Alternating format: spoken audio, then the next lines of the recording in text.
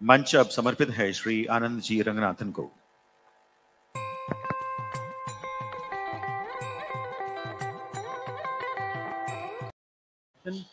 It's a real privilege and honor to be moderating it, and I would like to thank the organizers of the Jaipur Dialogue and also Sanjay ji for inviting me and all the wonderful panelists here. Before we jump straight into the whole topic of this session, it's a real privilege to be inaugurating this poster, and I request every one of us to do that. This is Sanjay ji's next book, titled All Religions Are Not the Same. So congratulations, Sanjay ji.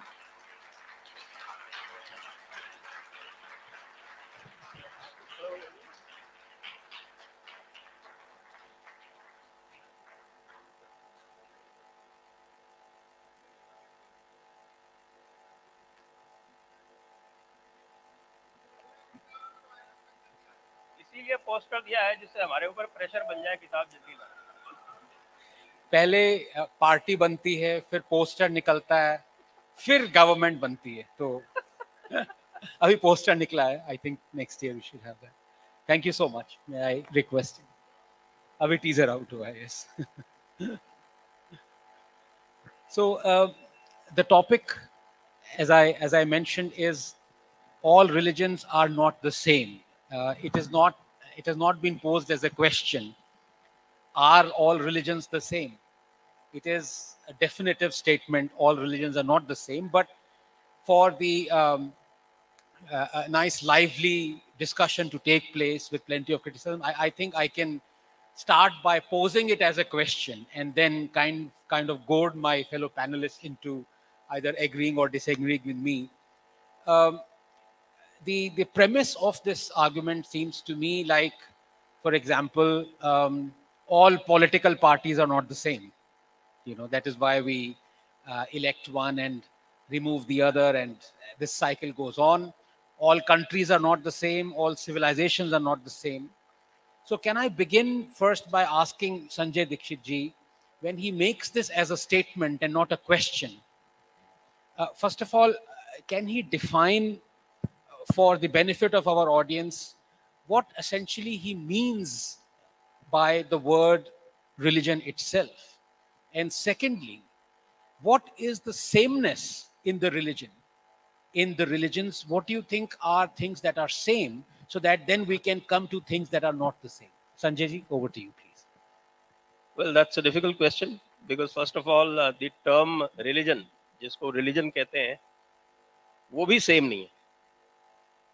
जिसको हम कहते हैं religion, वो waste में अलग तरह से समझा जाता है। हमारे यहाँ उसको धर्म के रूप में कहते हैं, वेस्ट में धर्म समझा ही नहीं जाता है। तो इसलिए actually topic is are all religions the same, that is the topic.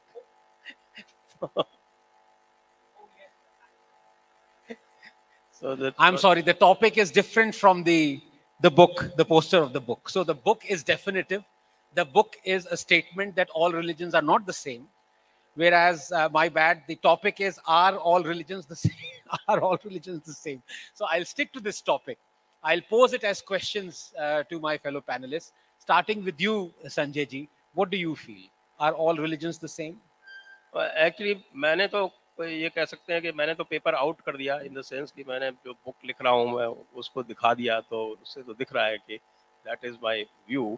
और वैसे मैंने काफ़ी दिन पहले, करीब 2 वर्ष पहले, इसके ऊपर एक छोटा सा मोनोग्राम लिखा था। ये जो किताब भी आने वाली है वो उसी मोनोग्राम का एक्सपेंशन होगी। और उसमें मैंने 6 पैरामीटर्स लेके ये दिखाया था कि भाई जिनको हम वर्ल्ड वाइड जिनको हम रिलीजन्स मानते हैं, उसमें ग्लोबल कॉन्टेक्स्ट में हिंदू धर्म को भी रिलीजन के रूप में देखा जाता है। तो वो एक इस कॉन्टेक्स्ट में ये शब्द रिलीजन का यहाँ पर उपयोग हुआ है। इसको जो लोग भी इस पर आपत्ति रखते हैं कि साहब आपने धर्म को रिलीजन कैसे कह दिया, तो उसको उनसे मैं अग्रिम क्षमा मांग लेता हूँ। तो उसमें मैंने ये दिखाया था कि सबसे पहले जो फोरमोस्ट जो डिफरेंस है और वो क्यों आया है और इतिहास में भी क्यों आया है, वो जो काल चक्र है या जो टाइम कॉन्सेप्ट है, जो समय की अवधारणा है, काल की अवधारणा है, उसमें जो अंतर हम देखते हैं, उस अंतर वो सबसे प्रमुख अंतर है। और वह प्रमुख अंतर जिसको हम हमारे यहाँ इनफाइनाइट टाइम और जिसको हम कहते हैं संसार, द टर्म संसार, संसरति इति संसार, तो हमारे यहाँ सबसे प्रमुख जो अंतर आता है वो ये है कि यह संसार जो है वह लगातार चलायमान है और वह अलग अलग काल क्रमों से निकलते हुए वो शाश्वत बना रहता है और उसी में से सब बाकी जो अवधारणाएं आती हैं उसी के साथ साथ आती हैं। जबकि जो विशेषकर इसके विपरीत, क्योंकि इसी के अनुसार कुछ और भी जो हैं, जो प्रकृति को देखकर, जो एम्पिरिकल एविडेंस के साथ में जो लोगों ने देख के उसको जो उसकी अवधारणा की, वो भी लगभग इसी प्रकार चलते हैं। लेकिन जो अब्राहमिक धर्म है वो एक इस प्रकार की अवधारणा लेके चलते हैं कि यह धरती जो है वो एक सीमित काल के लिए है, जो काल है वो भी सीमित है और लगभग 6000 वर्ष पूर्व ये धरती बनी और इसका अंत है। तो ये फाइनाइट टाइम का कॉन्सेप्ट है। तो ये एक मुख्य धारणा है। इसके बाद फिर आपके लॉजिक कॉन्सेप्ट्स आ जाते हैं, उसके बाद फिर एक प्रमाण शास्त्र आ जाता है, फिर उसके बाद फिर जो कॉस्मोलॉजी आ जाती है, फिर उसके बाद एस्केटोलॉजी या थ्योरी ऑफ डेथ आ जाती है और एक ओपन इंक्वायरी का जो एक एटीट्यूड है वो है। इन सब में बिल्कुल अलग अलग धारणा है जो भारतीय और जो प्रकृति आधारित धर्म है और जो एब्राहमिक थॉट या जिसको हम कहते हैं कि एक फाइनाइट टाइम वाले जो रिलीजन्स हैं। ये मेरा आरंभिक स्टेटमेंट।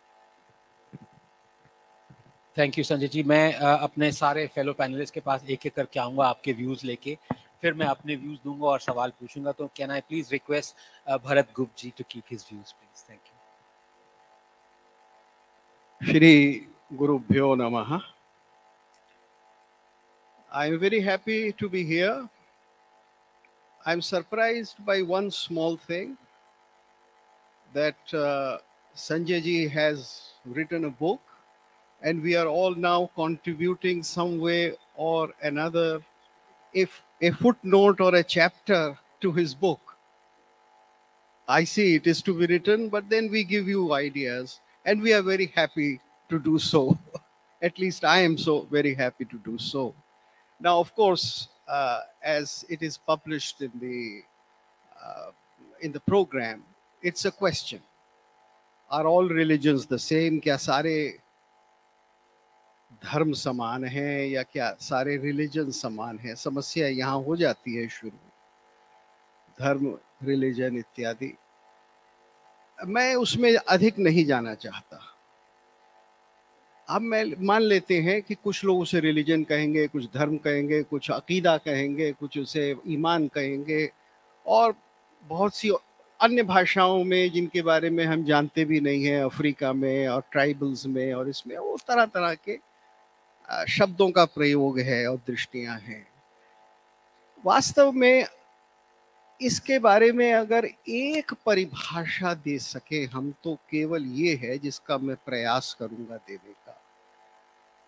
दिव्य के प्रति चैतन्य होना, दिव्य और दिव्य से एक रिश्ता बनाना। आप इसे रिलीजन कह सकते हैं, इसे धर्म कह सकते हैं, इसे अपरोक्ष कह सकते हैं, इसे दर्शन कह सकते हैं। अब भारत में कई प्रकार के शब्दों का प्रयोग हुआ है और शायद जिस चीज की हम खोज कर रहे हैं उसके लिए शब्द एक ही है, दर्शन। How you see it, how you perceive it and what is the conclusion you come to. दर्शन आपने क्या किया है? अब दर्शन सच्चाई आपने किस चीज को माना है, उसके बाद फिर सारी चीजें होंगी। धर्म क्या होगा, क्या करना है, क्या आचरण है, कौन है, किससे क्या संबंध बनाना है। इसके भारत में भी कई व्याख्याएं हैं। तो देखिए, भारतवर्ष में तो जितनी भी व्याख्याएं हो सकती हैं और जितने भी प्रकार हो सकते हैं रिलीजन के या धर्म के या चॉइसेस के, वो सब हैं, इंक्लूडिंग ऑलमोस्ट एब्राहमिक। हमारे महर्षि दयानंद जो थे वो ऑलमोस्ट एब्राहमिक थे। वो इतने ब्लंट थे कि जो वेद में नहीं है वो मान्य ही नहीं है। इससे अधिक नहीं बोलूंगा, आप विषयांतर हो जाएगा। आप एब्राहमिक कह रहे हैं, एब्राहमिक? नहीं, मैं एब्राहमिक यानी जो it is a common parlance, one understand, Jews, Christians, and then of course Hazrat Muhammad. All possibilities have been explored in India. But what is so distinctive about India? That you can do it in any way you like. That's the most distinctive. Then there is the other side of the world, दूसरा कोना है दुनिया का, जिसके बारे में संजय जी ने कहा, जिसको इब्राहिमी या इब्राहिमिक कहा जाता है, जहां यही है कि there is only one way. The way is my way, my prophet's way, and it is given to me. I will not perceive, I will not see. इसलिए ये प्रश्न ही नहीं उठ सकता भारत में, are all religions the same? The whole inquiry in India cannot be pursued. There is no possibility of even thinking that all religions are the same. What is already given, that there are many ways of understanding the truth, there are many ways of knowing it. There will be many sampradayas, there will be many gurus, there will be many prama shastras. But then again, this does not mean that the Indian religions or the Indian thoughts or Indian darshanas do not have a common grounding. Now that is most important. One has to identify them, or rather one has to be aware of them. And those are the fundamental things which are very clear in the so-called Indic religions. That is why you make a contrast of these Indic religions with the non-Indic religion.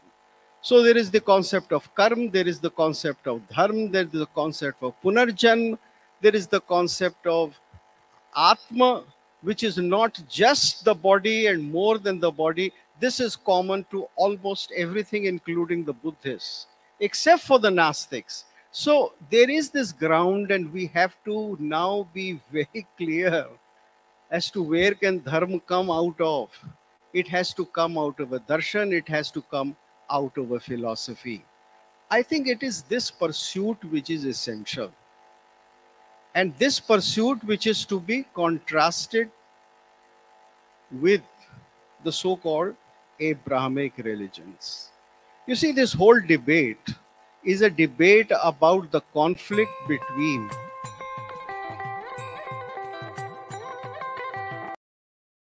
and the Abrahamic religion. There is no other debate here. When you say that all religions are equal, what do you really mean? You are not talking of philosophy, you are not talking of theology, you are not talking of anything else except the division. And the division is stark. दुनिया के जितने भी धर्म हैं उनमें दो विभाजन है. देखिए,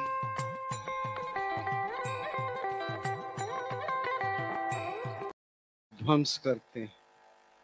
जो मूर्ति की पूजा करते हैं वो संस्कृति बनाई है उन्होंने. सारे विश्व में, जंगलों में भी उन्होंने ही संस्कृति बनाई है. और जिन्होंने मूर्तियों का ध्वंस किया है उन्होंने संस्कृतियों का ध्वंस किया. This is the only reality about the history of the world and the history of religion. and we have to recognize that. But what happened in India in the 19th century and then in the 20th century, after the constitution was made in 1950, was a full conspiracy to obliterate this difference. इस difference को खत्म कर देने का एक पूरा का पूरा कुचक्र चला जो हमारे कॉन्स्टिट्यूशन में इंश्राइंड है. वो इंश्राइंड है आर्टिकल 25 से लेकर आर्टिकल 30 तक. आप सबको बराबर कह दीजिए, इसलिए सब आपको सबको हक दे दीजिए to profess, practice and preach, propagate, which is a euphemism for proselytize. ये कहना चाह रहे हैं कि डीएनए भले ही सेम हो लेकिन रिलीजन सेम नहीं. अरे वो शब्द का प्रयोग ना करें, वो मोस्ट अनसाइंटिफिक शब्द का प्रयोग ना करें, मोस्ट अनसाइंटिफिक, अनरीजनेबल, अनइमेजिनेबल शब्द का प्रयोग ना करें. हाँ, मैं आप पे दोबारा आऊंगा भरत जी. मैं अंबेर जी को लाना चाहता हूँ, आपकी व्यूज क्या है इसमें? मैं बस एक चीज कह के कंप्लीट कर दूं. Just I will take a minute. We have to recognise this fundamental difference because in article 28 जो मैं कॉन्स्पिरेसी की बात कर रहा था उसको क्लियर कर देता हूँ. 1 मिनट आपने दिया, धन्यवाद. Article 28 section 1 forbids teaching of Hinduism which means all Indian religions. ऐसा ही 70 साल से चल रहा है. ठीक है, it is forbidden according to the section 1 because you cannot provide religious instruction, therefore you cannot provide anything from Rig Ved to Shri Aurobindo, and then you can provide anything and whatever you like under article 30. So ये सारा का सारा षड्यंत्र जो है, are all religions the same, are they not the same, ये सिर्फ उसके ऊपर पर्दा डालने का एक कुचक्र है. रियलिटी को फेस कीजिए. रिलीजन्स और दर्शनास are not the same and we must start a study of it. हमने 75 साल तक उसकी स्टडी को फॉरबिड कर रखा है. आज आप उसे खोलिए, मीडिया पर खुल गई है, जयपुर डायलॉग पे खुल गई है और बहुत सारे यूट्यूबर्स ने खोल दी है. जब आप इसको शिक्षा में लाएंगे तब ये इशू सेटल हो जाएगा. धन्यवाद.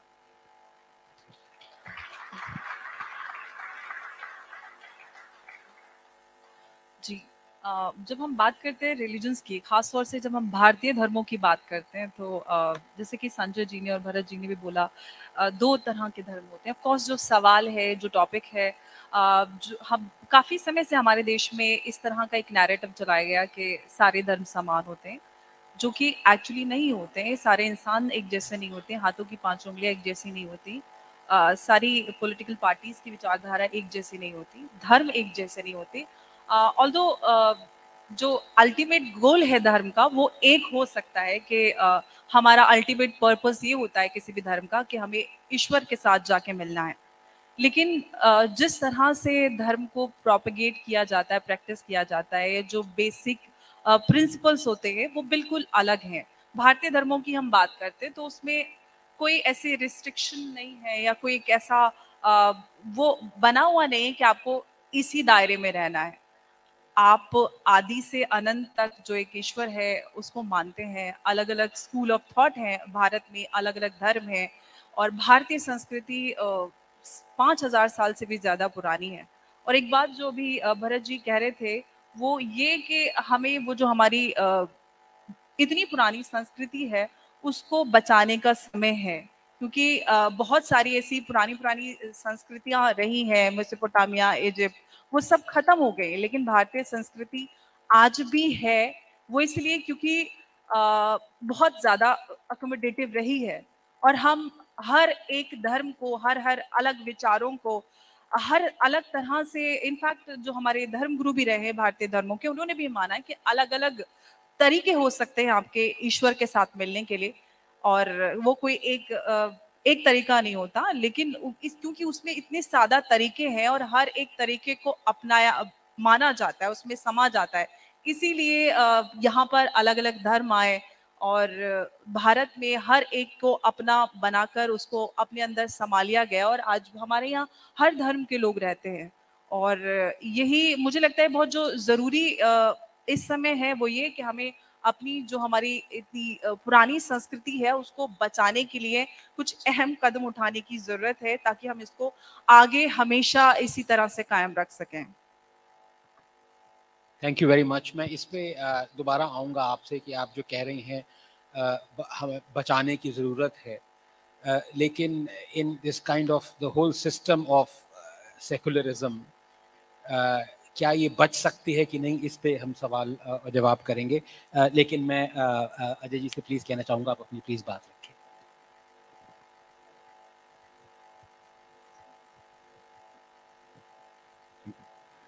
नमस्कार।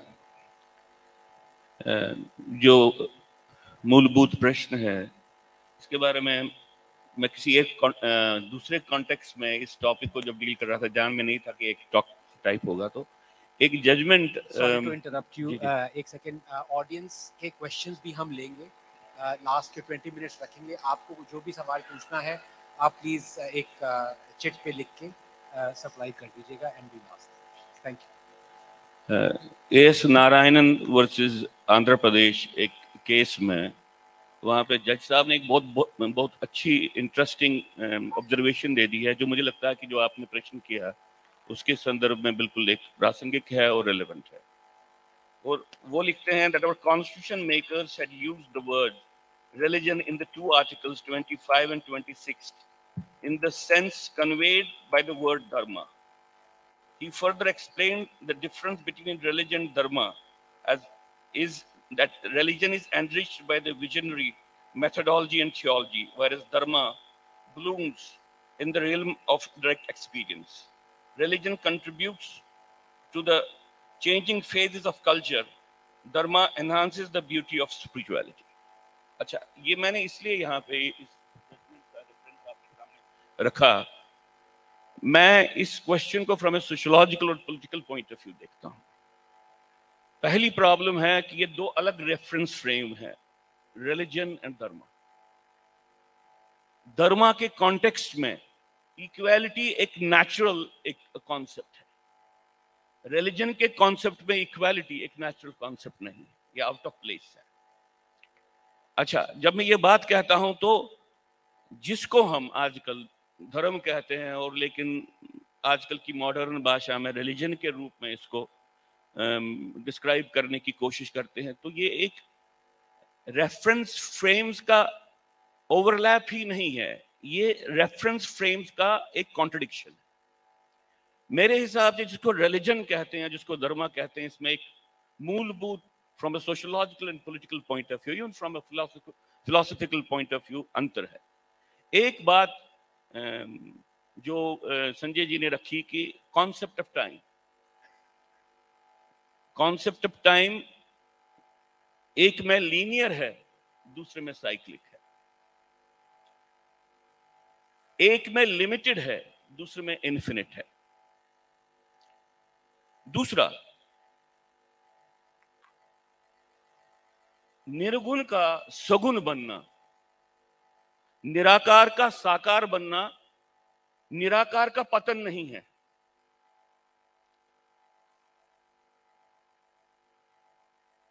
ये मूलभूत सिद्धांत रिलीजन्स में है कि जो अनमैनिफेस्टेड है, ऑल पावरफुल है, उसका वो उसकी डिविनिटी को शेयर नहीं किया जा सकता। उसकी डिविनिटी को शेयर करना सबसे बड़ा पाप है। यहां पे पर्सपेक्टिव है विराट, बिंदु से विराट बनने का, और बिंदु से विराट बनने की यात्रा सिर्फ भौतिक यात्रा नहीं है, यह आध्यात्मिक यात्रा भी है। और क्रिएटर और क्रिएटिविटी के बीच में कोई डायकॉटमी नहीं है, कोई बैरियर नहीं है जो इनको अलग करता है। ये धर्म के कॉन्सेप्ट में, जहां तक रिलीजन का कॉन्सेप्ट है, अगेन जो यहाँ पे बात की भरत गुप्त जी ने, मैं प्राइमरीली जुडाइज्म, क्रिश्चियनिटी और इस्लाम के कॉन्टेक्स्ट में ये बात कर रहा हूं। वहां पे शेयरिंग नहीं हो सकती है डिविनिटी की। वहां पे क्रिएशन अलग है और क्रिएटर अलग है। अब ये धर्म की यात्रा है, जहां पे पॉइंट से, जहां बिंदु से विराट बनने का एक अधिकार है, ये एक एलिमेंटल एक्सप्रेशन है प्रोग्रेस के राइट का, इन्फिनिट प्रोग्रेस के राइट का। ये निहित है धर्म के कॉन्सेप्ट में कि आप बिंदु से विराट बन सकते हो, यात्रा आपकी है, और किसी का भी अधिकार बनता है कि वो बिंदु से विराट बने। और अंतोगत्वा इस धर्म की सारी यात्रा का कि अहम ब्रह्मास्मि, ये इसका कॉन्सेप्ट है कि जब आपने अपने स्वरूप को, जब आपने सही रूप में अपने ज्ञान को पा लिया, तो आप वही बन गए।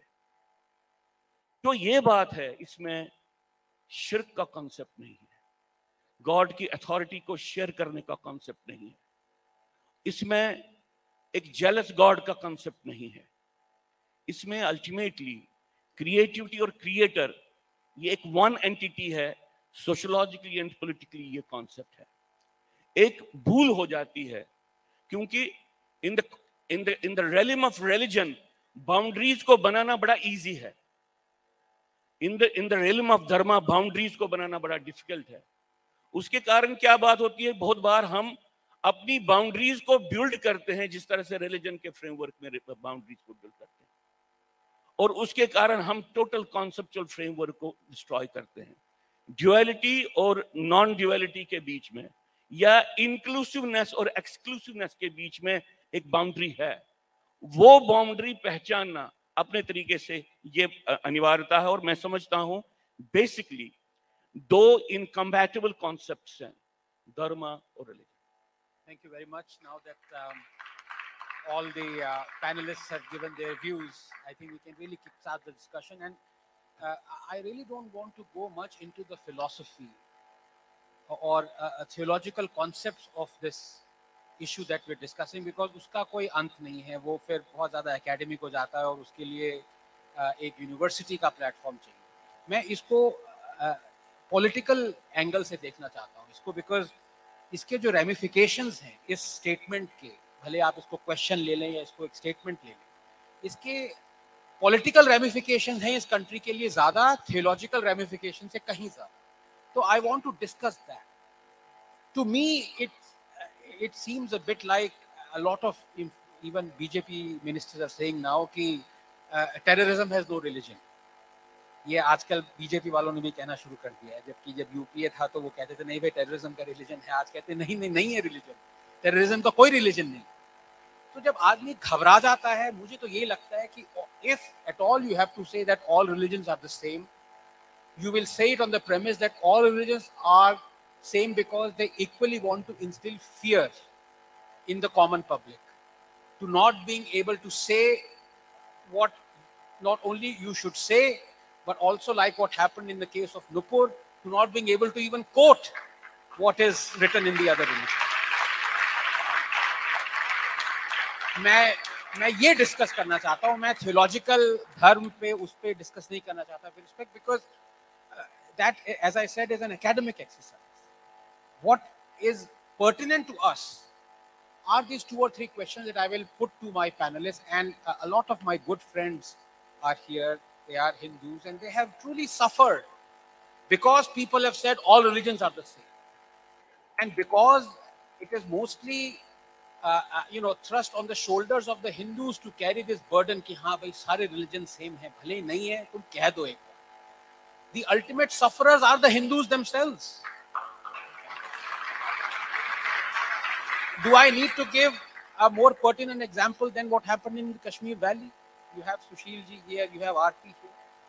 जो ये कहता है कि सारे रिलीजन सेम है, सबसे पहले कुल्हाड़ी उसके सर पे लगती है। मेरे पास 8 रीजंस हैं that I say why Hindus are 8th class citizens in their own country, but I don't want to go into that. Maybe later on I'll prove to you. This is what happens when you decide to say that all religions are the same. They are not the same. There are religions that are predatory. There are religions that are out to destroy the other religions. And that is the single existing value of those religions कि हम दूसरे religions को destroy कर देंगे. और वो कैसे destroy करेंगे? Through fear and trembling. And you have Meenakshi ji also in Jaipur Dialogues, and she's sitting here. If you only were to read that book and find out that how over the last 800 years of roughly on and off, mostly on subjugation of the Hindus, Hinduism was at peril, was on the edge of the cliff. It would have been destroyed. It would have been so easy to destroy it. Because when the invaders were ruling the roost, it was incumbent upon them to herald Islam and destroy every other religion. ऐसा क्यों नहीं हुआ? ऐसा सिर्फ इसलिए नहीं हुआ कि हमारे कुछ एंसेस्टर्स थे, उन्होंने अपनी जान लगा दी हिंदुइज्म को बचाने के लिए. Only for this reason. Only for this reason. You read Meenakshi ji's book and you find out, my God, they died in protecting those idols. They buried those idols for 50 years, 100 years under the wells, in some dungeons, only to be extracted centuries later. That is how they protect.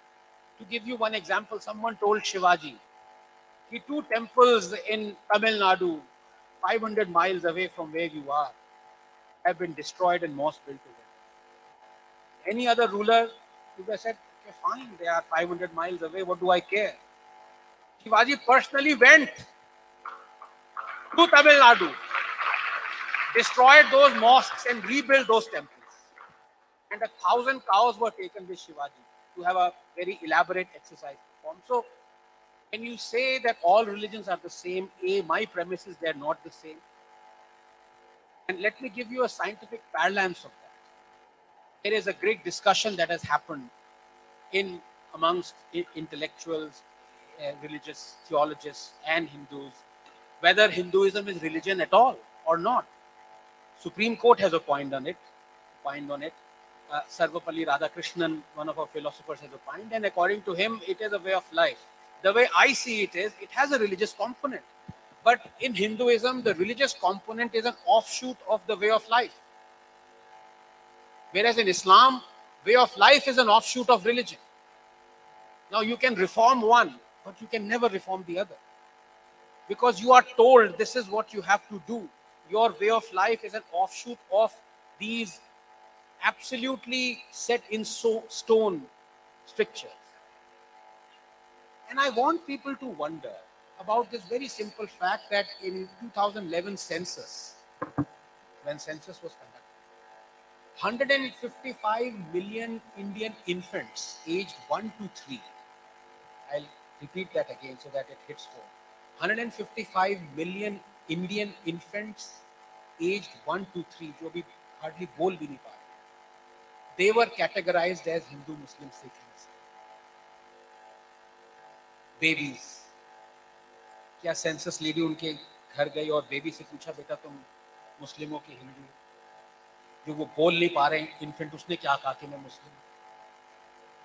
How many Muslims are there who are not Muslims anymore but were born in Islamic families? How many out of 100? Maybe a fraction, a decimal, and even that they would not be prepared to say it openly. It is a case in other religions as well. But the fact of the matter is, religions train you. And some religions train you to destroy other religions. And when we say that terrorism has no religion, or all religions are the same, we are only fooling ourselves and doing great disservice. Great disservice to not only the religions that are all questioning, like Hinduism. Question, is it a religion at all? Other religions are saying, of course it is a religion. How dare you say that this is not a religion? I will kill you if you don't believe this is a religion. Hindu is saying, हम हैं भी कि नहीं? हमारा way of life है कि religion है. सोचो इस पे, दर्शन, शास्त्र, theology, this, that. So it is a disservice not only to all questioning religions, but also to atheists. हम लोग कहाँ जाएंगे? अगर Hinduism नहीं रहेगा, so there will be no place for atheists. I am sure you know that in 13 Islamic countries, there is death penalty for atheists. इतना जो चिल्ला के बात करते हैं कि सब safe है, नहीं, सब safe नहीं है. There is a reason for that. And when people openly say that yes, you are free to proselytize, it's a very difficult word for me also. The fact of the matter is yes, and I am for proselytization. I am for, because if I am giving forward my ideas, why should I prevent some religious person trying to give out his religious ideas and say, look, my religion is better? So I'm not against that. But is that what is happening in this country? Is that what is happening in South India, where you have conversions of mass on a mass scale? You don't even know. I didn't know for 20 years that the chief minister of two important South Indian states were Christians. मुझे पता ही नहीं था, उन्होंने कभी बताया ही नहीं. Later on, you get to know that vast swathes of that land have been totally converted. Is that fair? And what happens once that happens? What happens when a person switches the ideology or takes to an ideology? You only need to read Naipaul, Beyond Belief and Among the Believers, to realize कि सबसे ज्यादा कट्टर वही लोग होते हैं जो कि कन्वर्ट होते हैं. Okay? Allama Iqbal, the most cutter Muslim, okay, and the fountainhead of this vision of Pakistan, who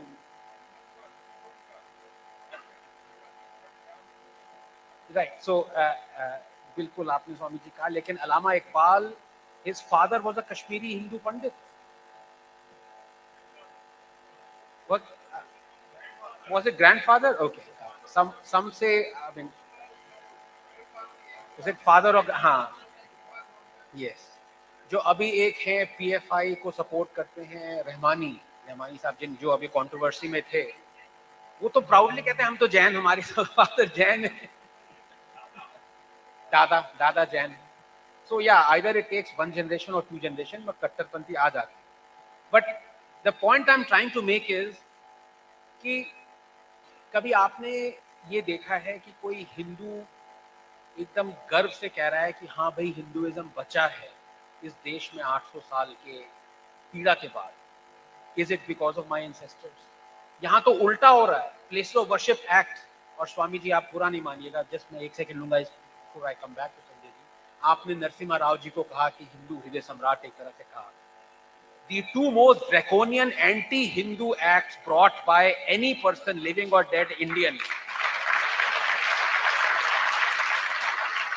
are the Places of Worship Act 1991 and the Waqf Act 1995. Both were brought by Narasimha Rao. तो जो दिखता है वो कभी कभी होता नहीं Swami ji, but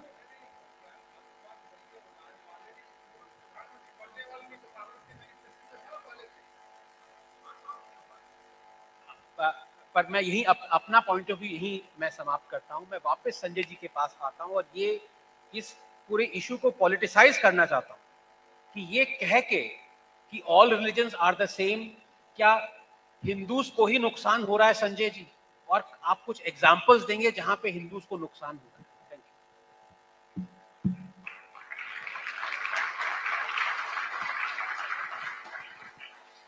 देखिए, हिंदूज को तो नुकसान ही नुकसान है, आज से नहीं, जब से 1947 से और विशेषकर 1950 से जब से भारतीय संविधान बना है. वैसे भी हम जानते हैं, आगे के सत्रों में आएगा भी, कि ये पूरा का पूरा जो हमारा जो शासन तंत्र है, राजतंत्र जिसको कहते हैं, ये राजतंत्र जो है वो राष्ट्र के लिए नहीं बना है. वो एक तरह से पूरा का पूरा जो राजसत्ता है वो राष्ट्र के विरोध में खड़ी हुई है.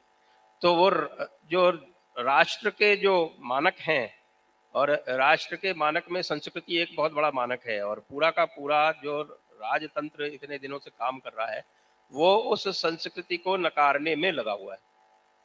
तो सबसे बड़ी समस्या तो यही उत्पन्न हो जाती है, क्योंकि वो जो संस्कृति है उसको हम हिंदू संस्कृति ही कहते हैं. तो हिंदू संस्कृति जो है उसको नकारने के लिए जो सिद्धांत लाए गए, जिसको धर्मनिरपेक्षता तक कह दिया गया. बताइए आप, इस धर्म प्राण देश में यदि धर्म से निरपेक्ष हो जाएंगे हम, तो फिर सारी की सारी सभ्यता का क्या होगा?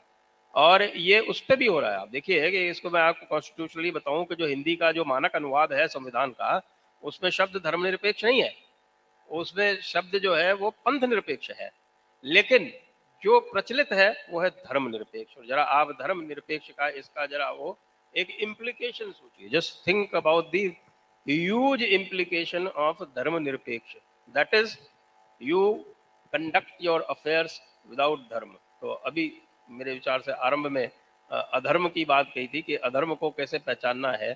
तो वो अधर्म को पहचानने की जो हमारी शक्ति थी, जो हमारा शत्रुबोध था, जो हमारा कालबोध था, जिसने हमें जो 800 वर्ष आपने इंगित किया कि 800 वर्ष तक हमने बचा के रखा, हमारे पूर्वजों ने बचा के रखा, वो कैसे बचा के रखा? उन्होंने इसी प्रकार बचा के रखा है क्योंकि हमारी जो संस्कृति थी, जो हमारा कालबोध था, जो हमारा शत्रुबोध था, उसको उन्होंने पूरी तरह से निरंतर रखा, उसको जमा के रखा।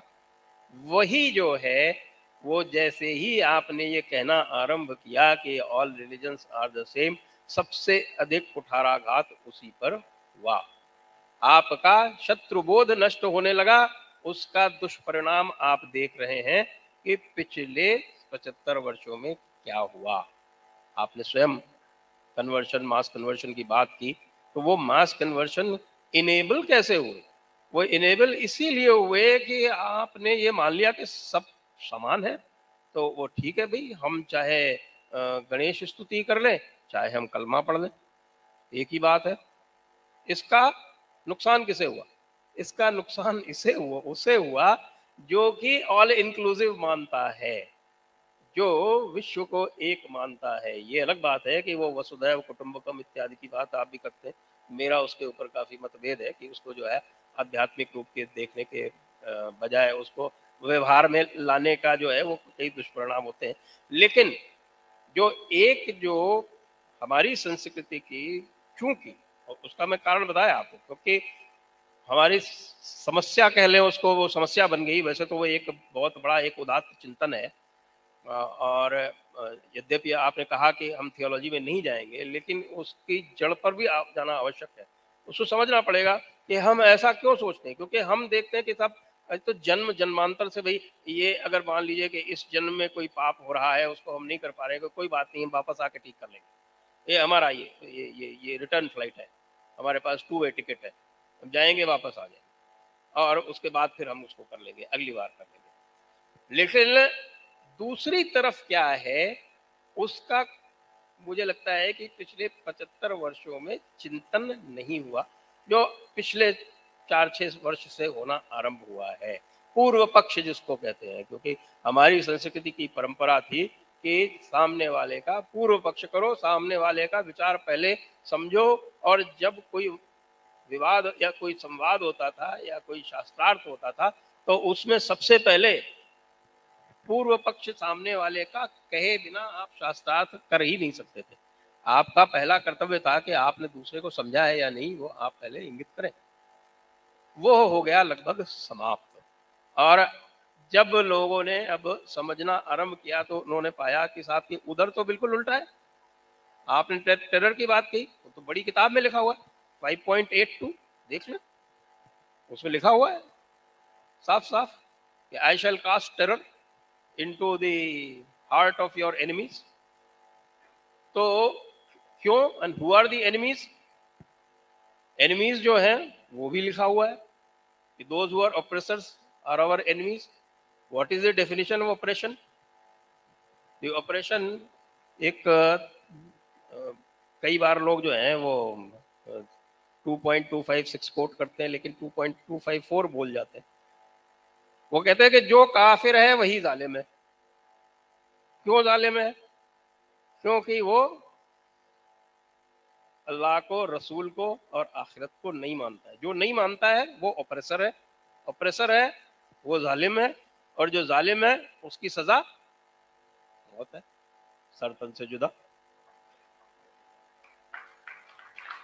मैं सोचता था कि तो जाकिर नायक सिर्फ मेरे ही हीरो हैं, ये तो एक ऐसी वन वे स्ट्रीट है जिससे आप जब तक उसको समझेंगे नहीं तब तक निकल ही नहीं सकते। Thank you Sanjay ji. मैं अजय जी को इसमें लाना चाहता हूँ, क्योंकि आपने धर्म और रिलीजन की बात कही, उसमें डिफरेंशिएशन लाया, तो उसको मैं थियोलॉजी लेवल पे नहीं रखना चाहता, मैं उसको पॉलिटिकल लेवल पे लाना चाहता हूँ, with distinct relevance and context to Kashmir and what has happened in Kashmir.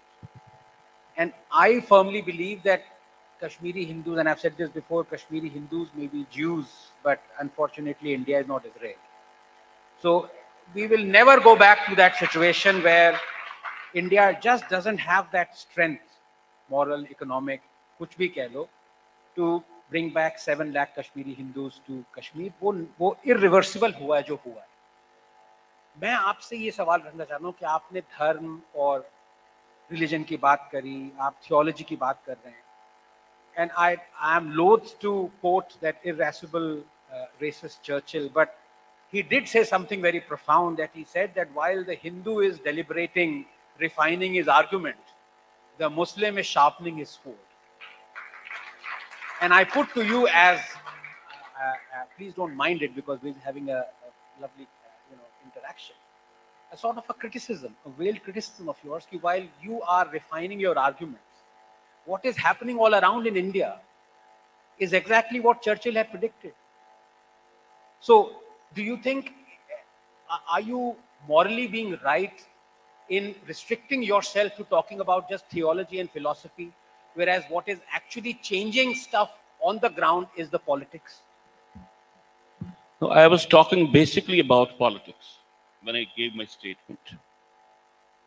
But I cannot help that there is a large portion of the politics which emanates from theology. I cannot avoid that.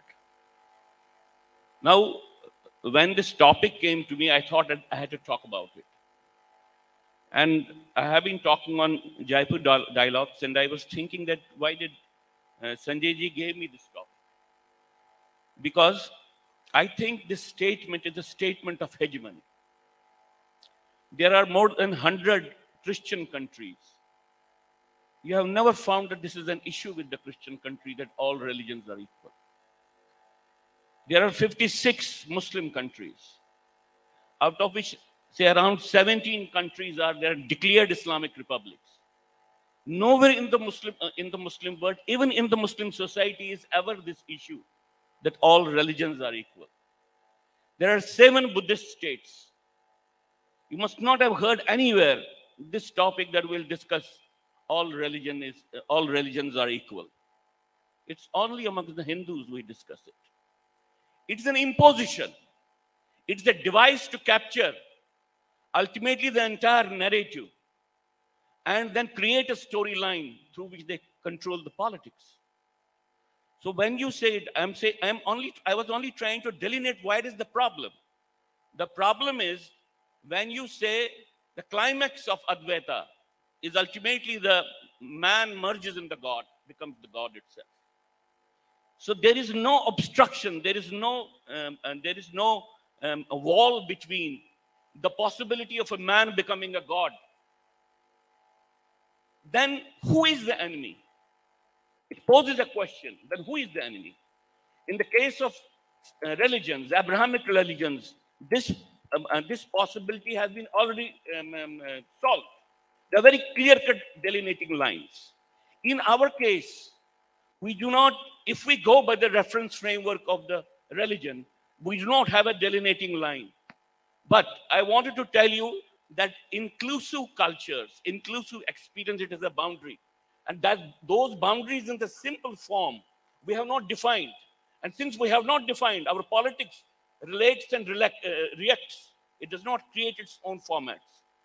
This religion is, all religions are equal. It's the hegemonic narrative which has been imposed, and we are not able to come out of it.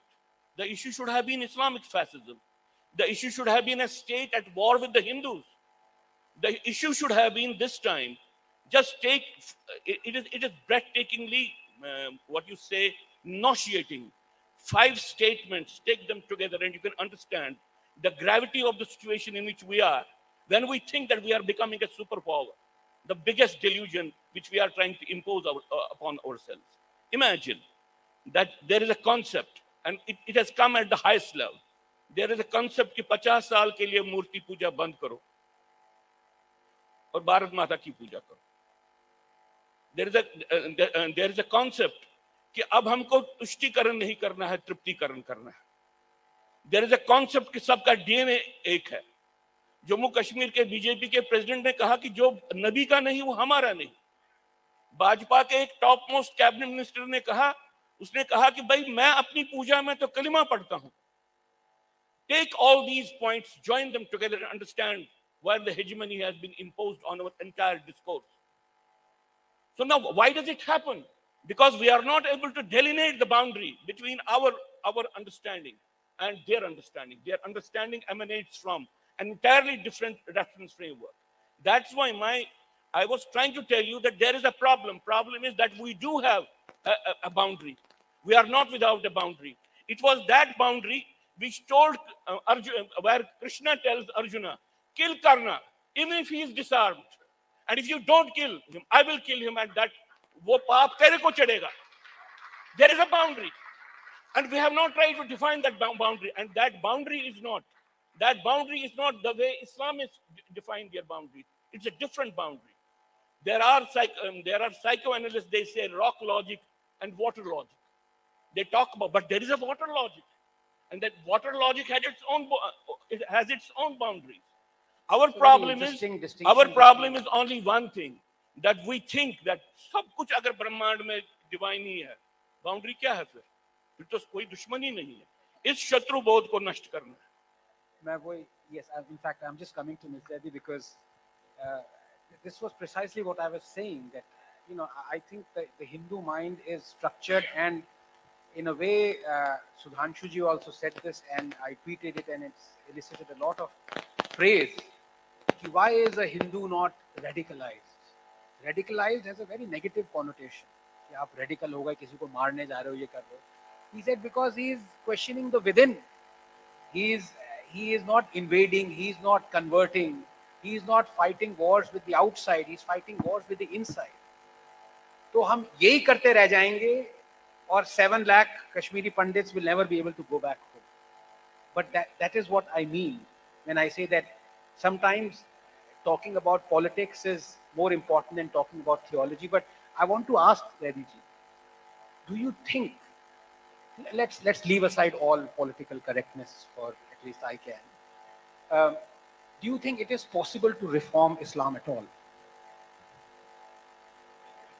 आप चाहते मेरा sir सुझता हो जाए?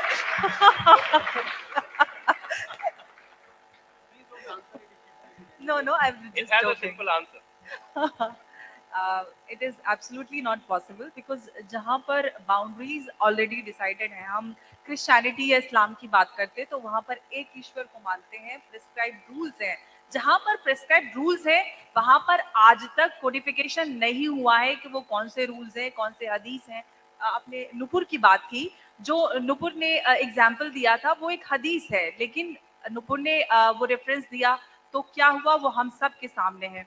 तो परिस्थितियां जो हमारे सामने हैं, भारतीय धर्मों की हम बात करते हैं जहां पर बाउंड्रीज नहीं है, उसका किस तरह से मिसयूज हुआ है. जैसे कि अभी अजय जी बोल रहे थे कि हमें एक बाउंड्री क्रिएट करने की जरूरत है, क्योंकि हिंदू रेडिकलाइज नहीं होता, क्योंकि जो भारतीय धर्मों का एक आधार है वो ये है कि अगर आप एथिस्ट हो भी जाएं तब भी आप सनातन में ही रहते हैं. तो इसकी वजह से जो एक्सप्लॉइटेशन हुआ है भारतीय धर्मों का और भारतीय संस्कृति का, वो हमारे सामने है. लेकिन जो सबसे बड़ा सवाल आपने किया था कि क्या इस्लाम में रिफॉर्म पॉसिबल है, मैं पर्सनली जो बिलीव करती हूँ तो ऐसा हो सकता है, क्यों नहीं, प्रोवाइडेड वो विल होनी चाहिए. जो इस्लामिक लीडरशिप रही है उन्होंने आज तक इस्लाम का एक बेटर नैरेटिव नहीं रखा है पूरी दुनिया के सामने, क्योंकि वो बहुत कन्वीनियंटली अगर जिस दिन भी कोडिफिकेशन हो गया लॉज का या फिर हदीस, इनफैक्ट कभी कभी किसी हदीस की बात आती है कि इनफैक्ट गज़वे हिंद की जब हम हदीस की बात करते हैं तो कह देते हैं कि तो ज़ईफ हदीस है, लेकिन कौन बताएगा किस तरह से कोडिफाई होगा कि ये हदीस ज़ईफ है, रेलेवेंट नहीं है, या कौन सी इंफॉर्मेशन, कौन सी चीज, कौन सा कानून रेलेवेंट नहीं है, या इस्लाम उस पर किस तरह की बात रखता है. और अलग अलग लोग अपने हिसाब से उसको इंटरप्रिटेट करते हैं, जिसकी वजह से हम देखते हैं अक्रॉस द वर्ल्ड जो इस्लाम के नाम पर रेडिकलाइजेशन होता है, कन्वर्जन होता है. आपने कश्मीर की बात की, केरला में मास कन्वर्जन हो रहा है, खासतौर से जो कन्वर्टेड लड़कियां हैं उनको सेक्स स्लेवरी के लिए भेजा जा रहा है, ये मास स्केल पे हो रहा है। और हम में से जो हमारा देश इतना बड़ा है, कितने लोग इसके बारे में जानते हैं, कितने लोग इसके बारे में बात करते हैं? क्योंकि हमें लगता है कि सब धर्म समान है, ईश्वर एक है, लेकिन जो एक ईश्वर है उसके नाम पे, ये जो कॉन्सेप्ट है उसके नाम पे जो भारतीय संस्कृति और भारतीय लोगों का एक्सप्लॉइटेशन हो रहा है, वो बहुत बड़ा सवाल है। और आज जैसे कि संजय जी भी ने भी कहा कि अभी कुछ सालों में इस पे बात होने लगे, उससे पहले तो सबको यही सिखाया जाता था। इनफैक्ट हम अल्टीमेटली हम एक लेमैन के हिसाब से बात करें, जिसको ज्यादा धर्म के इतने चीजें नहीं पता होती हैं और वो रेडिकलाइज नहीं होता है, तो उसके वाकई में उसको लगता है कि सभी धर्म समान है। उनकी जो समस्या होती है वो 2 वक्त की रोटी होती है। लेकिन वो लोग जो धर्म को एक पॉलिटिकल टूल बनाकर रेडिकलाइजेशन करें, खासतौर से भारत में, क्योंकि भारत में जो भारतीय धर्म है उनकी कोई बाउंड्रीज नहीं है, तो बहुत सही समय है कि हम उन बाउंड्रीज को मार्क करें और जो हमारी इतनी हजारों साल पुरानी संस्कृति है उसको जिंदा रखें। मैंने पहले भी ये बात कही थी कि पुरानी संस्कृति रही, उनका पतन हो गया, भारतीय संस्कृति आज भी है और हमें इसको आगे भी जिंदा रखना है। उसके लिए चाहे हमें जुडिशियल एक्टिविज्म करना पड़े, रिफॉर्म्स करना पड़े, समाज में चेतना, या हमें एक एज इंडिविजुअल चिंतन मनन जो भी आवश्यकताएं हैं वो हमें करने की जरूरत है। और ये जिम्मेदारी हमारी है, भारतीय नागरिकों की और हमारी है, क्योंकि धर्म से पहले हमारी एक संस्कृति की जो पहचान है वो हमें जिंदा रखनी है और ये हम सबकी जिम्मेदारी है। Thank you Amar ji. Reform से एक कमेंट मेरा ये है कि वो एक रिजवी साहब थे, वो उन्होंने कहा कि इस्लाम में रिफॉर्म आना चाहिए और जो 23 वायलेंट वर्सेस हैं वो हटनी चाहिए। तो इतना ज़्यादा प्रोटेस्ट हुआ, इतना उनकी जान के वो लाले पड़ गए कि वो बेचारे वो हिंदू कन्वर्ट करना पड़ गया उनको अपने आप को। तो reform is impossible in that. It is not a criticism of the religion, कहीं मेरा ही सर धड़ से ना अलग हो जाए, but it is a fact of life. पर मैं भरत जी को एक सवाल पूछना चाहता हूँ आपसे, पर उसका प्राइमर ये है कि 800 साल तक या उससे पहले आप देख ले 1300 साल से Islam has been spread on the basis of sword, largely. Now things have changed. It is being spread using the tool of not the sword but democracy. और मैं आपको ये, yes, it is totally legitimate. बहुत सारे ऐसे regions हैं India में जहाँ पे it is almost like a de facto Sharia state और आप कुछ नहीं कर सकते। अभी झारखंड में काफी स्कूल्स है, वहां पे संडे को छुट्टी नहीं है, फ्राइडे को छुट्टी शुरू हो गई है। ऐसे बहुत सारे केसेस हैं। एक मुजफ्फरनगर में है या मुरादाबाद में भूल रहा हूँ, जहाँ पे मुस्लिम्स ने कहा है कि हम दलित्स के बाल नहीं काटेंगे मुजफ्फरनगर में। सो सारे साइंस चेंज हो रहे हैं। Now that is totally using the democratic process. तो भरत जी आपसे ये सवाल है कि काफी लोग इस पे, आरएसएस भी, काफी बीजेपी लोग भी कहते हैं कि हमें पॉपुलेशन कंट्रोल करना है। पॉपुलेशन कंट्रोल हो रही है। The problem is demographic shift. The problem is what do you do when suddenly one area becomes a religious majority and starts to dictate democratically what that area should look like, how the people in that area should behave. How do you solve that problem? देखिए, ये समस्या आज नहीं पैदा हो गई। आज democracy के अंदर लालच में पॉलिटिशियंस कहते हैं कि एक मेजॉरिटी रिलीजन होता है जो भारत में हिंदू, इंडिक एक्सेट्रा, और एक माइनॉरिटी रिलीजन होता है और माइनॉरिटी रिलीजन को हम कंसेशन देंगे। अब तैयारी हो रही है कि आप शेड्यूल कास्ट के अंदर रिजर्वेशन को बढ़ाएंगे और क्रिश्चियंस और मुस्लिम्स को भी देंगे। तो ये लालच, हिंदू का लालच, बहुत स्पष्ट कह रहा हूं, हिंदू का लालच आज नया नहीं है, आज डेमोक्रेसी के फ्रेमवर्क में है। लेकिन आज से 1200 साल पहले या 1400 साल पहले वो एक दूसरे फ्रेमवर्क में था कि ताकत आएगी, मेरे साथ ताकत शेयर होगी, मैं को रूलर बनूंगा। इसका आप इतिहास देखें तो ये चीज है। लेकिन ये हुआ सब क्यों है?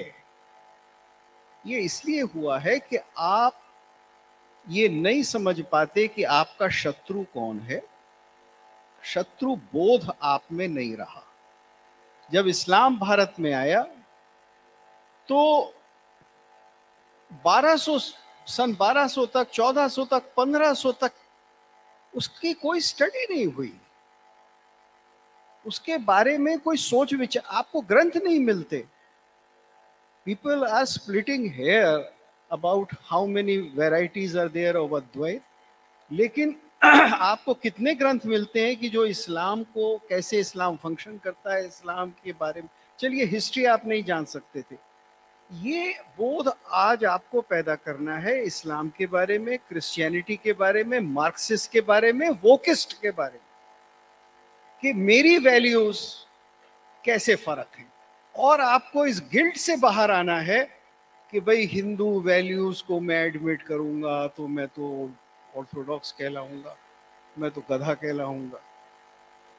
ये देखिए, there are only two things which are killing the Hindu.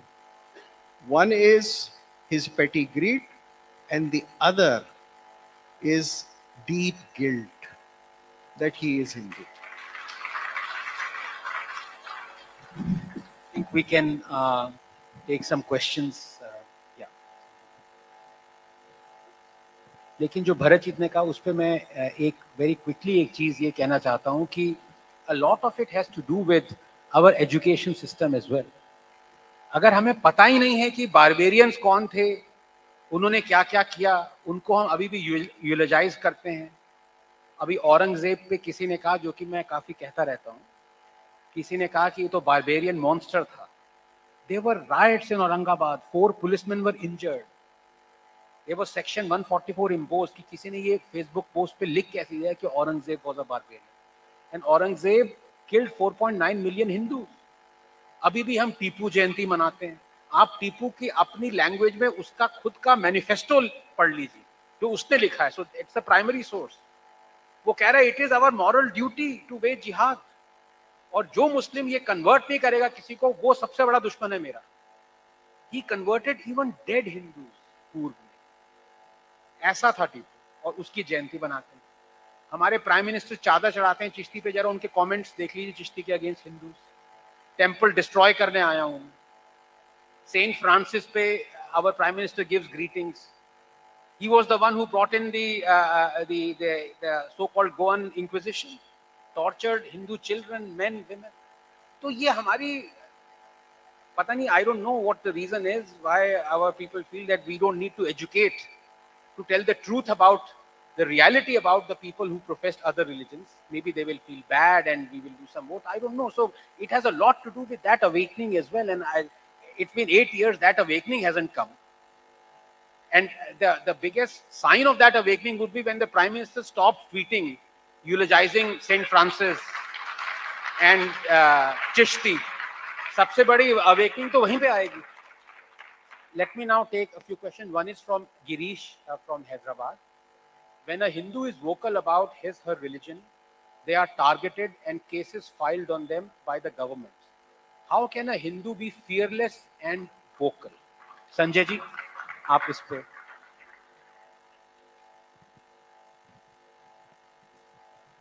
देखिए यही पे वो बात आती है ना कि all religions are not the equal. आपके ऊपर जब आप बोलते हैं कुछ भी, तो आपके ऊपर अधिक जिम्मेदारी है कि आप थोड़े रैशनल लगे, आप जो है रेफरेंस के साथ बोले, नहीं तो STSJ सरतन से जुदा हो जाता है। देखिए हम भी बोलते हैं, आनंद जी भी बोलते हैं, सब लोग बोलते हैं, लेकिन हम लोग जब बोलते हैं तो हम उसको एक ग्राउंडिंग करके बोलते हैं, तो इसलिए हमको टारगेट करना थोड़ा मुश्किल होता है। लेकिन जब सामने वाले बोलते हैं, जब हमारा वो क्या नाम है उसका, हाशमी और इमरानी और कौन कौन जो सब बोलते हैं, तो जो मर्जी आती है बोलते हैं। यहाँ तक कि मैंने देखा है, सुना है, लाइव स्ट्रीम पे ही बोलते हैं और लोगों को, किसी को काफिर बोल देते हैं, किसी को मुर्तद बोल देते हैं, और हिम्मत नहीं होती एंकर की कि उनको रोक पाए। तो ये जो आप कह रही हैं, it is 100% an evidence of all religions not being the same in India at least. एक सवाल है जो कि मैं अरुण जी को फॉरवर्ड करूंगा। किसने लिखा नहीं, किसने पूछा ये सवाल। destroy Gandhian dogma, ईश्वर अल्लाह तेरे नाम.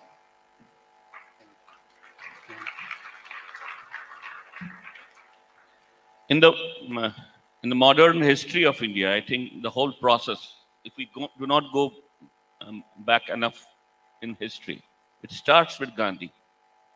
And you please forgive me if I make this comment. When we have to understand the Gandhian politics, we have to understand three persons together: Gandhi, Patel, and Nehru. The moment we break them into three pieces, we create an illusion. So yes, Gandhian dogma has to be destroyed because it is fundamentally Sikh dogma. It's a pathological state. It's a masochism. It's the perspective of mass masochism. It's the perspective of self-enslavement. And unless we understand this thing with intensity, willfully slave बनने की जो कल्पना है वो गांधी ने दी. आप खुद गुलाम बनो, वो कल्पना है हिंदुओं के लिए, वो गांधी की है. नेहरू ने इसको एक आवरण दे दिया, पटेल ने अपने तरीके से इसको चलाया. तो जब तक ना इन बातों को आप समझेंगे, तब तक कहां लिबरेशन नहीं होगी तब तक.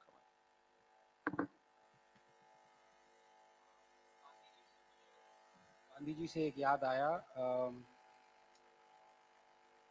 ये जो गांधी जी ने लिखा था, एक सेकंड दीजिए मुझे.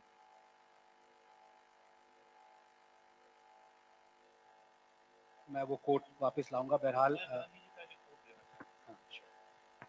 एक रॉयस्ट रहे हैं कश्मीर में, कश्मीरी पंडित है प्रेमनाथ बजाज, जिन्होंने हिस्ट्री ऑफ कश्मीरी पंडित या हिस्ट्री ऑफ कश्मीर लिखी है. उन्होंने एक इशू टेकअप किया इंडियन लीडरशिप के साथ. उस वक्त, मैं आजादी के पहले की बात कर रहा हूं, उन्होंने कहा कि जिस नेशनल कॉन्फ्रेंस को आप सेकुलर मानते हो वो बेसिकली कम्युनल है. यहां पे क्या होगा, पार्टीशन का टाइम है. तो उन्होंने गांधी जी के साथ भी ये इशू ले लिया. तो गांधी जी को उन्होंने कहा कि भाई इस परिस्थिति का क्या करेंगे, तो बड़ी डेंजरस परिस्थिति है. तो गांधी जी ने जो उनको लिखा वो पत्र उन्होंने अपनी किताब में उसका प्रारूप लाया है, पब्लिश किया है. गांधी ने उनको लिखा है that Jammu and Kashmir is a Muslim majority state ruled by a Hindu prince. A Hindu prince can rule a Muslim majority state only by abdication. ये कोट मेरे पास अभी ये discovered this quote. It's a very prescient quote about the gentleman who asked about Gandhi. So this is what Mahatma Gandhi said, and this is from his own words, his own Mahatma Gandhi collected volumes, 100 volumes. Hindus should not harbor anger in their hearts against Muslims, even if the latter want to destroy them. Even if the Muslims want to kill us all, we should face death bravely. And if they establish their rule,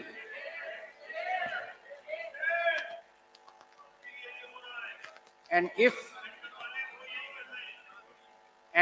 the Muslims establish their rule after killing Hindus, we would be ushering in a new world by sacrificing our lives. If we die with a smile, we shall enter into a new life. We shall be ushering in a new India, unquote.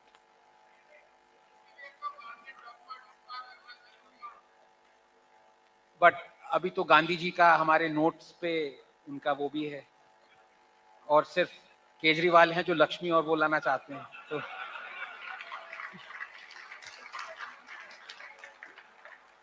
आप please नाम भी बताएं अपना. जो बहुत ही interesting सवाल है, एक ये है जो कि मैं अंबर से पूछूंगा. They do not believe in our gods, but some Hindus do believe in theirs. Should they?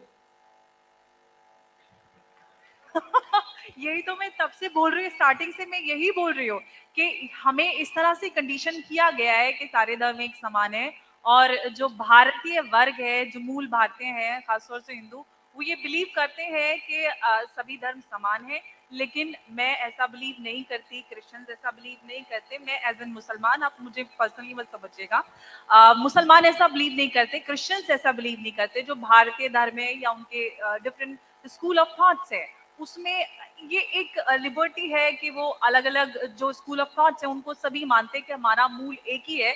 हमारे तरीके अलग हो सकते हैं ईश्वर से मिलने के, और यही वजह है जो हम जिसकी हम बात कर रहे थे, भरत जी ने भी और अजय जी ने भी बात की, कि ये जो थॉट प्रोसेस रहा उसका जो एक्सप्लॉयटेशन हुआ है, जो अवेकनिंग अभी पिछले कुछ वर्षों में आई है, उसको हमें आगे कैसे बढ़ाना है। इनफैक्ट अभी कुछ दिन पहले का 2-3 संडे की बात है शायद, राजस्थान के एक मौलाना है सज्जाद नोमानी, उन्होंने एक बयान दिया था एक फंक्शन में जिसके ऊपर टीवी डिबेट्स भी हुई, जिसमें उन्होंने कहा था कि जो हिजाब है वो दुनिया को भारतीय संस्कृति की देन है, जिसमें उन्होंने लक्ष्मण जी और सीता जी का एक उदाहरण दिया और उन्होंने बताया कि किस तरह से जब वो 14 वर्ष का वनवास करके वापस आई और उनके साथ बहुत सारी स्त्रियां थी, तो लक्ष्मण जी से कहा गया कि आप इनके सम्मान के लिए माला इनको पहनाइए सीता जी को। तो उन्होंने कहा कि मैं कैसे पहचानूं कि सीता जी कौन सी है, मैंने तो सिर्फ उनके चरणों को देखा है।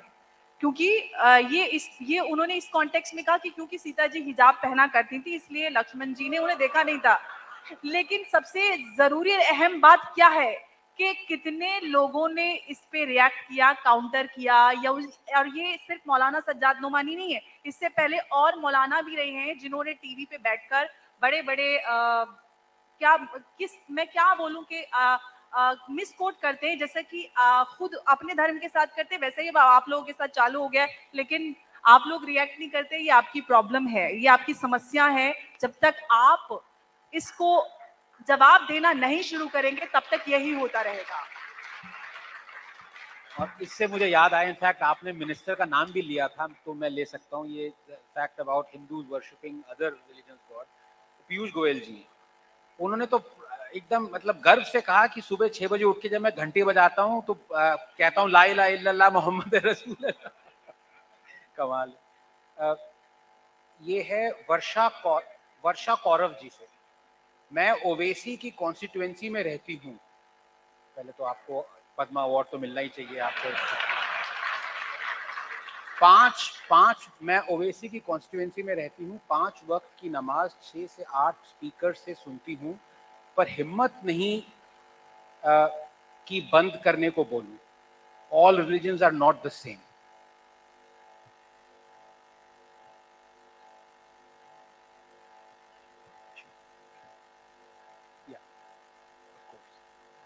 सो इस सवाल पे कि हिम्मत नहीं है कि मैं बंद करने को बोलूं, इस पे आप क्या कहना चाहते हैं? इसके लिए जब आप इंडियन सर्विस जिसमें आप जजेस को सिलेक्ट करते हैं, जब तक आप एक स्पेशल पेपर नहीं निकालेंगे, जब तक आप उन्हें एजुकेट नहीं करेंगे कि किस तरह से माइनॉरिटी रिलीजन के नाम पर एक हॉरिबल फेवरेटिज्म किया जा रहा है और लॉ को इंटरप्रेट इस तरह से किया जा रहा है, जैसे वो आपने कहानी पढ़ी होगी ना, Animal Farm, all pigs are equal but some pigs are more equal than others, so all religions are equal but minority religions are more equal than others.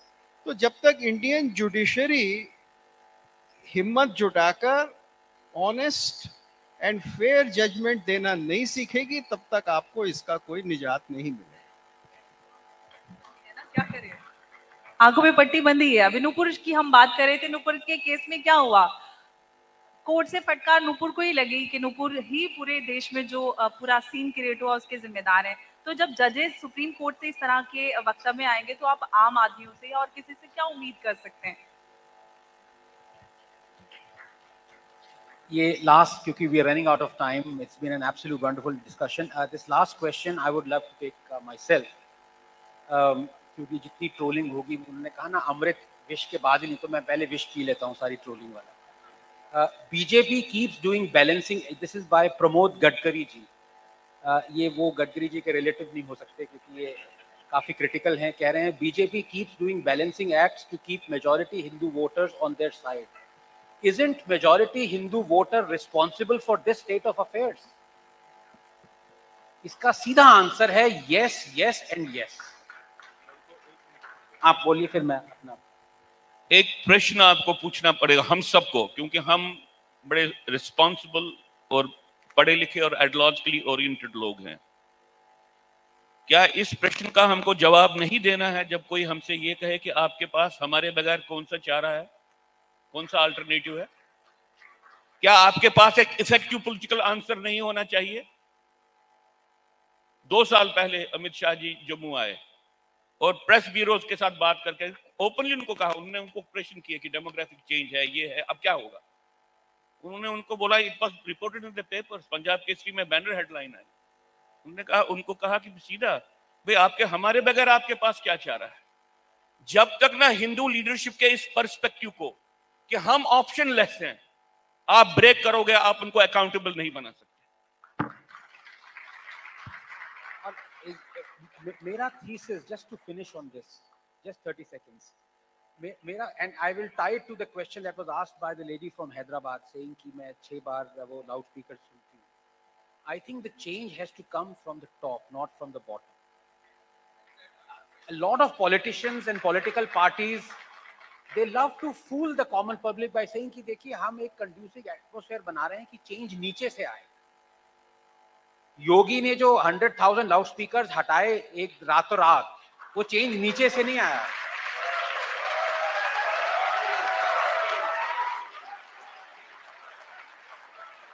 आप लोग भले ही कितना कह लें कि Hindu temples should not be under the control of government, but until the government decides, you will not be able to change it. You take out a protest, you do dharna, you will be arrested the next day, you will be thrown in jail. कितने लोग आएंगे? मैं यही कहता रहता हूँ कि if इतने लोग कहते रहते हैं कि देखो ये पैलेस्टीनियन राइट्स के लिए इंडियन मुस्लिम्स इतना लड़ते हैं, रोहिंग्यास के लिए इतना लड़ते हैं, तो मैं उसका ये कहता हूँ कि if you are jealous of someone else's unity, that means you are divided. कितने लाखों हिंदूज आज तक सड़क पे गए हैं, कश्मीरी हिंदूज वापस रिहेबिलिटेट करो, 10 लोग भी नहीं आते जंतर मंतर में, सुशील जी हैं वहां पे, aarti is also there. When you are jealous of, don't be jealous of somebody else's unity. वो तो अपना काम कर रहे हैं. It is predestined. They are supposed to do that. They believe in universe, that Muslim brotherhood, Ummah. You are jealous of them. That means you are divided. When did you fight for the rights of 7 lakh Kashmiri Hindus to go back? And I don't even want to count because it is very painful to count the instances of 8th class citizens placed. Swami ji ने Place of Worship Act के मैंने वो बात करी. इससे ज्यादा draconian चीज world में कहीं नहीं हो सकती कि you are preventing legal rights of a Hindu to take back his temple legally. Can you imagine if the holiest of Muslim shrines, उसके ऊपर किसी राजा ने हिंदू टेंपल बना दिया हो और मुस्लिम्स कहें कि हम we want to reclaim this shrine. Do you think any of these Islamists and leftists will say, nahi, we shouldn't do it. There should be a Place of Worship Act and mosques should not be reclaimed? It won't happen. But who is at the top? So the answer is in front of you. The solutions have to come from the top. It cannot be from the bottom. I think on that note, we would love to finish this discussion, and thank you so much for actively participating in this. There is someone, yes. Sorry? I think questions are, that's the...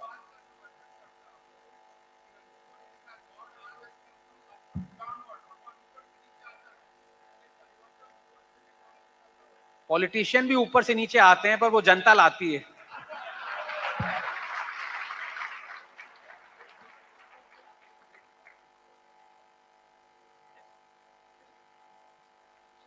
पहला talk session जिसका subject था are all religions the same, अब संपन्न होता है. इस पहले talk session के स्पॉन्सर थे रूपा राव और को स्पॉन्सर थे अभिलाष नंदा और मेरा देश मेरी जिम्मेदारी. हम अगले टॉक सेशन की ओर अब से कुछ ही पलों में